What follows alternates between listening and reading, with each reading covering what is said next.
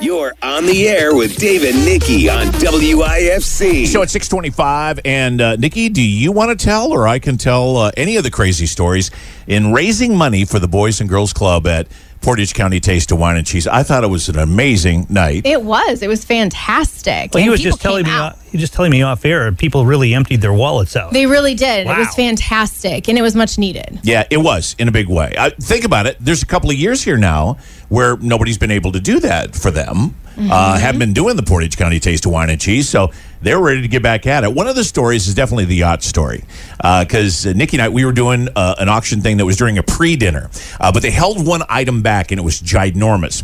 It was an opportunity to go and use a yacht in Miami for 3 days, and it comes with a staff. It has toys galore on it, like, little Sea-Doos, snorkeling gear, all that. You get to use all that.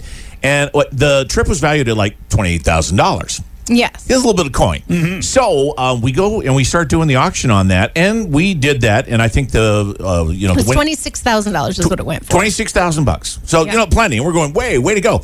The person evidently who came in second had a little huddle with them, and the people providing the trip were there.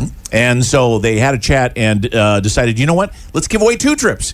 And so the person who came in first and second, they both got trips at $26,000 apiece. That's awesome. Those are great stories. I think the more interesting angle of that is that there is actually someone in central Wisconsin who has a yacht with a staff. How about that? Well, it's a friend. In Miami, I find that interesting.